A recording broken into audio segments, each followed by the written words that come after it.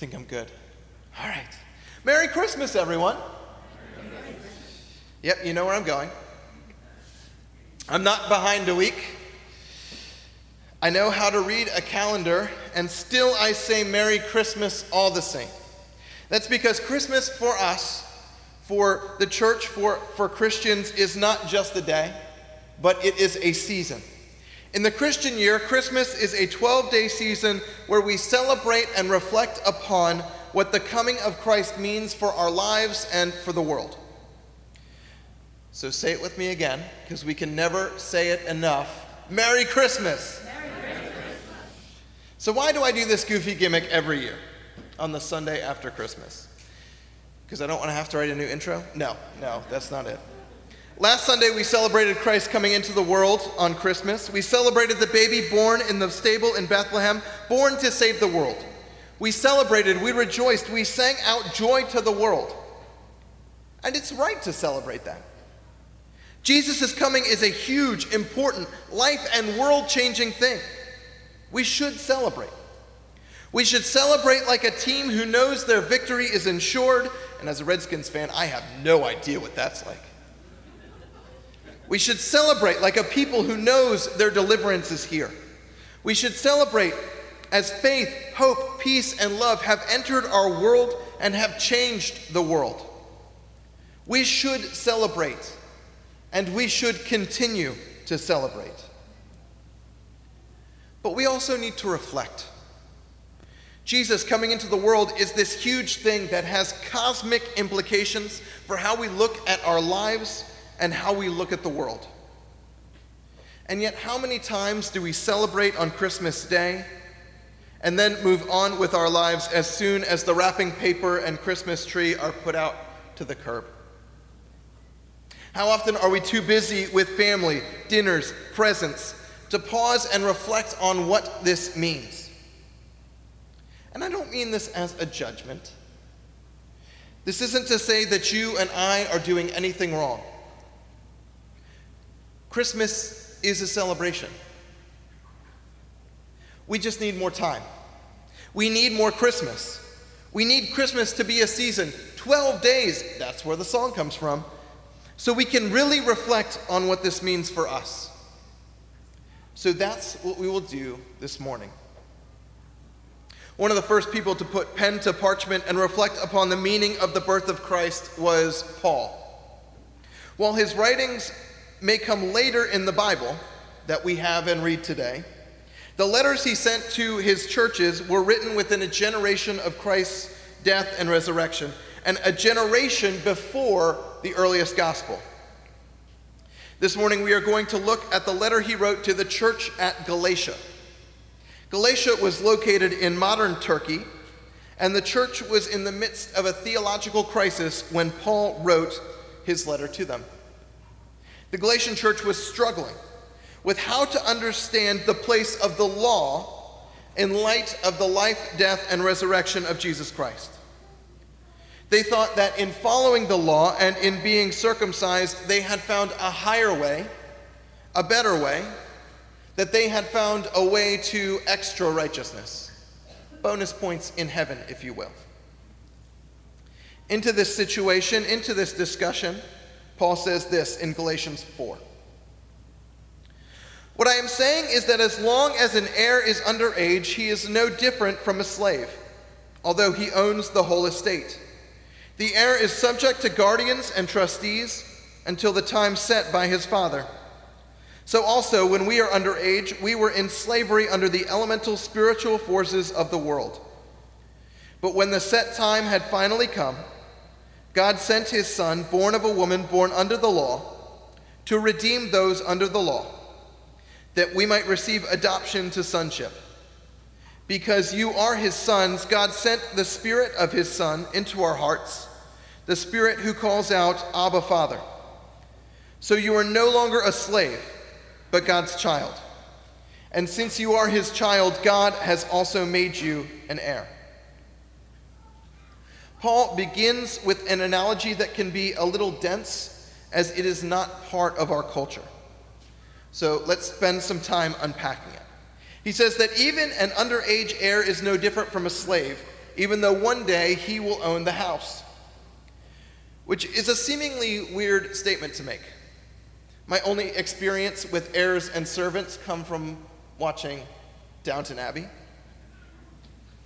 Someone knew that was coming. And there was clearly a difference between Lady Mary and Anna. And yet, I think about Lady Sybil. She was a free spirit. She was independent. She was her own person. She was interested in politics. This was the turn of the 20th century, when to be a lady meant really not being into politics. She wanted to learn how to drive herself in a family that employed a driver. And she fell in love with a member of the servant class.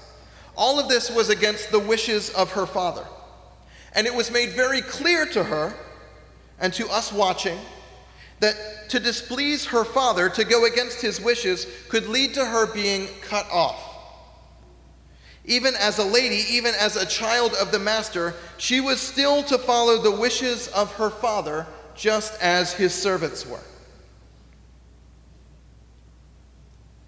That's enough about Downton Abbey. Although I missed that show. That was so good. Paul says that an heir is under the control of guardians and trustees. Were a minor to inherit his father's estate, he would not be free to make his own decisions about the estate on his own. Instead, there would be a guardian, a steward, a trustee to manage the estate. And the son would be forced to go along with whatever the guardian's wishes were. So this analogy functions two ways for Paul. To the Jews, Torah was the steward and guardian and trustee. It made all the decisions, set all the policies, and they were to be followed.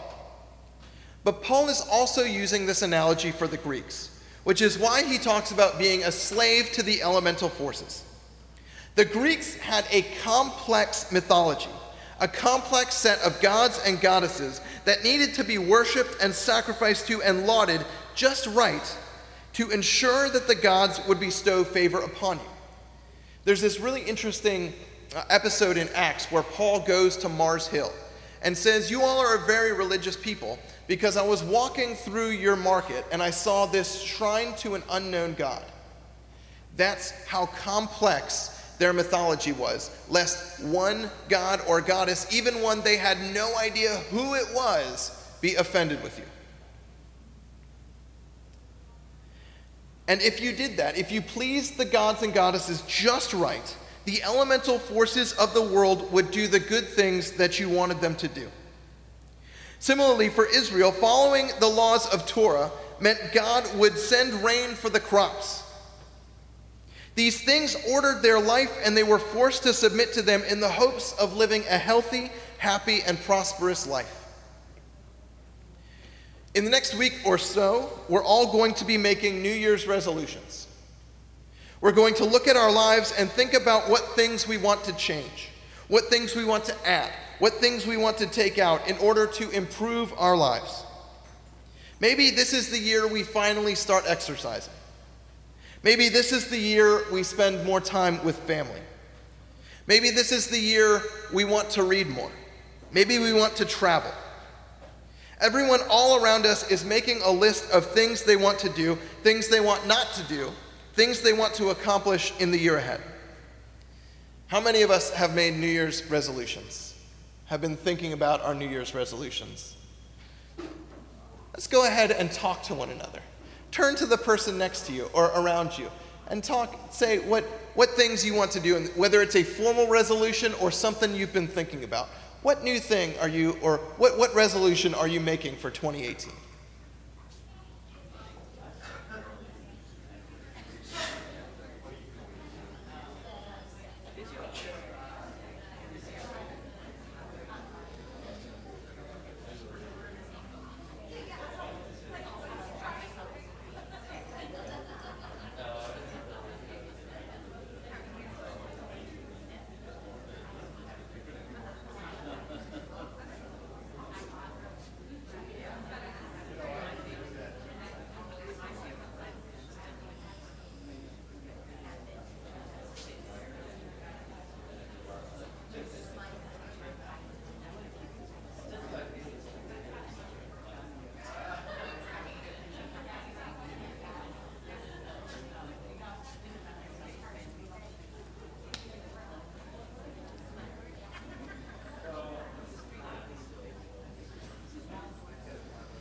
Do we have any brave souls that want to share their resolutions aloud?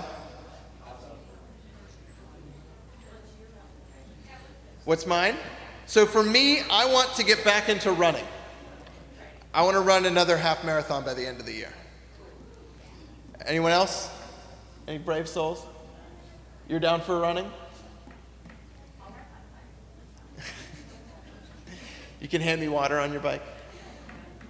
Any other ones want to bear their resolutions for us all? Jack's got a good one?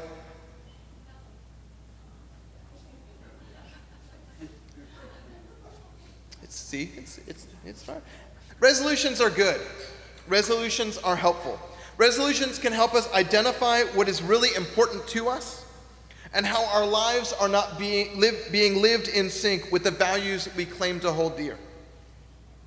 If we are working too many hours and not spending enough time with family, a resolution can help us name that. If you're me and have spent too many hours on the couch and not enough hours on the treadmill, a resolution can help with that. Although, truth be told, my pants remind me of that every morning, but that's neither here nor there. If you spend too much time watching TV, a resolution to read more can help name that. If you eat out too much, a resolution to cook can help name that. And part of the way we change our behavior is to name the unhealthy patterns that aren't working for us. New Year's resolutions can be a great way at saying, here is where I want to go with my life. But keeping them and following them will not guarantee us happiness, prosperity, or joy. Sometimes I think we can look at New Year's resolutions the same way the Greeks looked at their gods and the same way Israel looked at Torah. Like we are enslaved to our choices, and that if we make the right ones, if we keep the resolutions, then we will inherit all we could ever want, all the happiness we can ever need.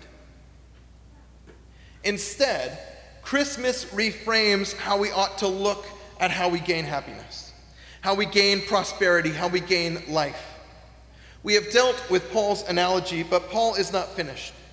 After saying that as youths they were enslaved by the elemental forces, Paul says this: "But when the set time had fully come, God sent his Son, born of a woman, born under the law, to redeem those under the law, that we might receive adoption to sonship. Because you are his sons, God sent the Spirit of his Son into our hearts, that the Spirit who calls out, Abba, Father. So you are no longer a slave, but God's child. And since you are his child, God has made you an heir." What Paul is saying here is basically what Christmas means to the Galatians, and also what Christmas does for us. This is the very thing we said at the beginning of the sermon that we need to do, to reflect on what Christmas means for us and our lives after the presents have been opened, the wrapping paper put away, and Wash FM has gone back to playing Taylor Swift. Can you believe they started playing Christmas music before Thanksgiving and couldn't even wait till New Year's to switch it back?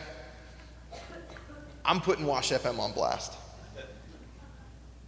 That's how the kids say they're mad at something. Anyway, sorry. And Paul says that Jesus came into the world, born of a particular woman in a particular place, was born under the Jewish law in order to redeem those under the law. And this letter, written to a particular people in a particular place, says that those who think that being circumcised or living under Torah law is going to make you extra righteous are missing the mark. Jesus came to redeem people from slavery to the law. Jesus came to free us from tying God's favor to obedience to the law. Jesus came to free us from thinking that prosperity is tied to obedience to the law. Likewise, Christmas means for us that we will not find the perfect life through our New Year's resolutions. New Year's resolutions will not make us into the perfect person, spouse, parent, grandparent, employee, Christian, athlete, or whatever ideal we are trying to meet. Our adherence to our New Year's resolutions will not magically heal whatever part of our life we are trying to fix. New Year's resolutions are not a silver bullet to happiness, joy, or prosperity. Instead, what we see is that because of Christmas, we already are children of God.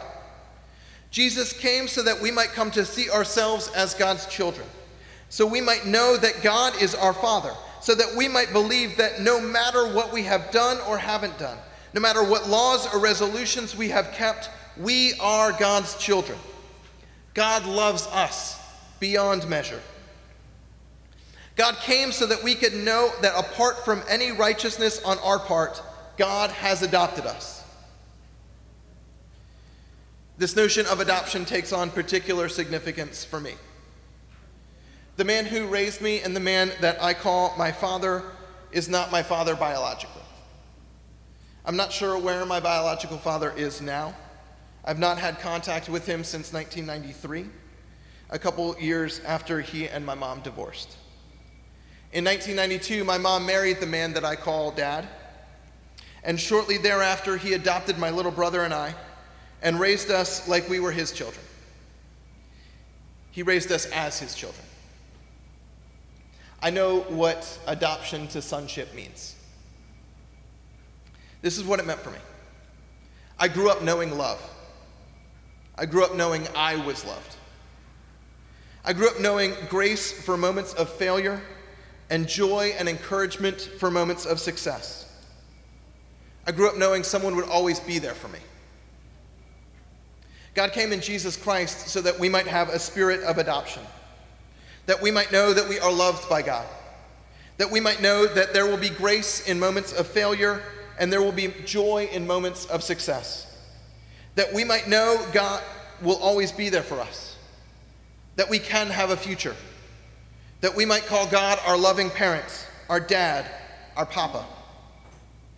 As God's children, we already have an inheritance. We don't have to wait for it like we are minors. We don't have to jump through hoops to get it. We already have it. It's called grace. It's called love. It's called being sanctified. It's called the life that leads to life. What does that mean for us today? Your life is changed by Christmas. Because of Christmas, we have been made and we know that we are children of God. We don't need to make resolutions in order to lead a happy, prosperous life. We need to see that God has already given his children a happy and prosperous life. Resolutions can be a way that we live into that life. But it's life that we already have. It's an inheritance that is already ours. It's not something that's ours in the future that we have to wait and work for. It's something that's ours in the here and now. This year, this new year, Christmas comes so that you will know that you are God's child. This year, this new year, Christmas comes so that you can receive and enjoy your inheritance from God. This year, this new year, Christmas comes so that we can be freed of our frantic attempts to make for ourselves a happy life. This year, this new year, Christmas comes to show us that a happy life has already been made for us by our Heavenly Father. So as we make and attempt to keep our resolutions, as we name and adjust places in our lives where we'd like to see improvement, perhaps our first and biggest resolution this year should be to see ourselves more and more as children of God. Not because of anything we have done or anything we will do, but in light of God's coming to us, adopting us, and calling us child. Let us pray.